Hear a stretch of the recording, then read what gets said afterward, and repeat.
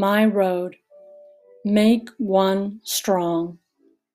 A squirrel nearly committed suicide under the wheels of my car the other day. Lucky for it, I wasn't driving. My daughter was, the one just learning to drive.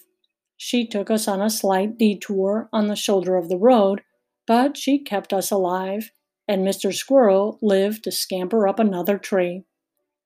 I often wonder how my kids will react when something unexpectedly horrible happens in their lives.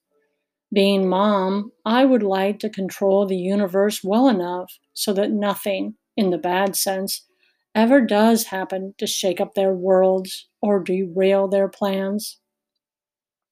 In my lifetime, I've heard a lot of different stories involving difficult life challenges. In each case, the people involved live to retell their tale. They each faced different realities, but in the end, they all had to stare evil in the face. No one avoided being wounded in the process. Yet, the view from each person's perspective is so different. I have to wonder why.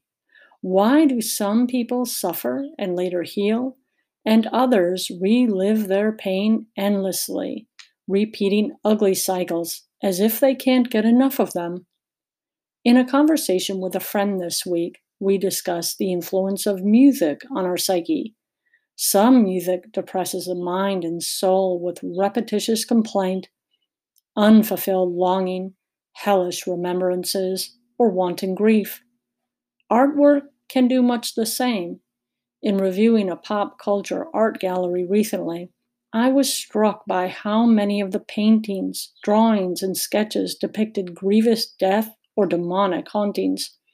And then, of course, there are modern movies and television offerings which we imbibe like shipwrecked sailors tossing back strong drink, binging on multiple episodes, and drinking in images faster than our brains can process what is happening. The difference I found between hope and despair? Take a guess. It's pretty obvious. Family and community. Either you have a strong one or you make one strong. I have yet to hear anyone share a life story that involved nothing but bliss and happiness. If it isn't a disease, drug addiction, economic hardships, social political inequalities, cultural bias, religious differences, or 100 other possible ways of hurting and being hurt, we humans seem to find some way to dismiss our bliss or ruin joy for others. Yet, not everyone is miserable. Not everyone gives in to despair. Not everyone hates or hurts back. Not everyone hides out in the shadowed corners of fantasy or drug induced hallucinations. I know men and women who have lost beloved children, siblings, and spouses, suffered through cancer, experienced poverty, been misunderstood, lonely, and ignored. But at some point, they decided to get back on their proverbial feet and smile again, even when there wasn't a whole lot to smile about. They looked for something to be grateful for. They found it. Then they gave it away.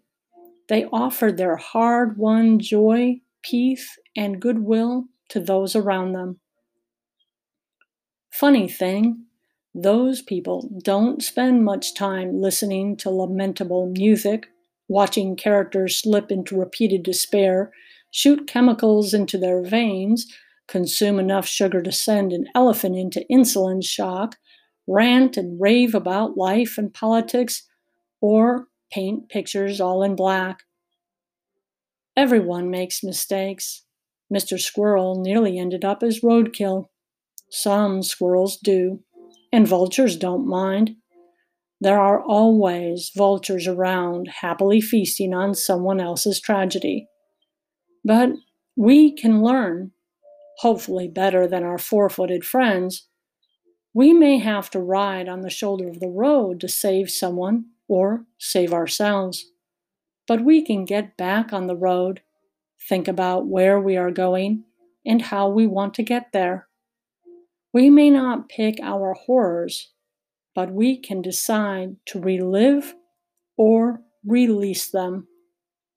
Faith and community. Either you have a strong one or you make one strong.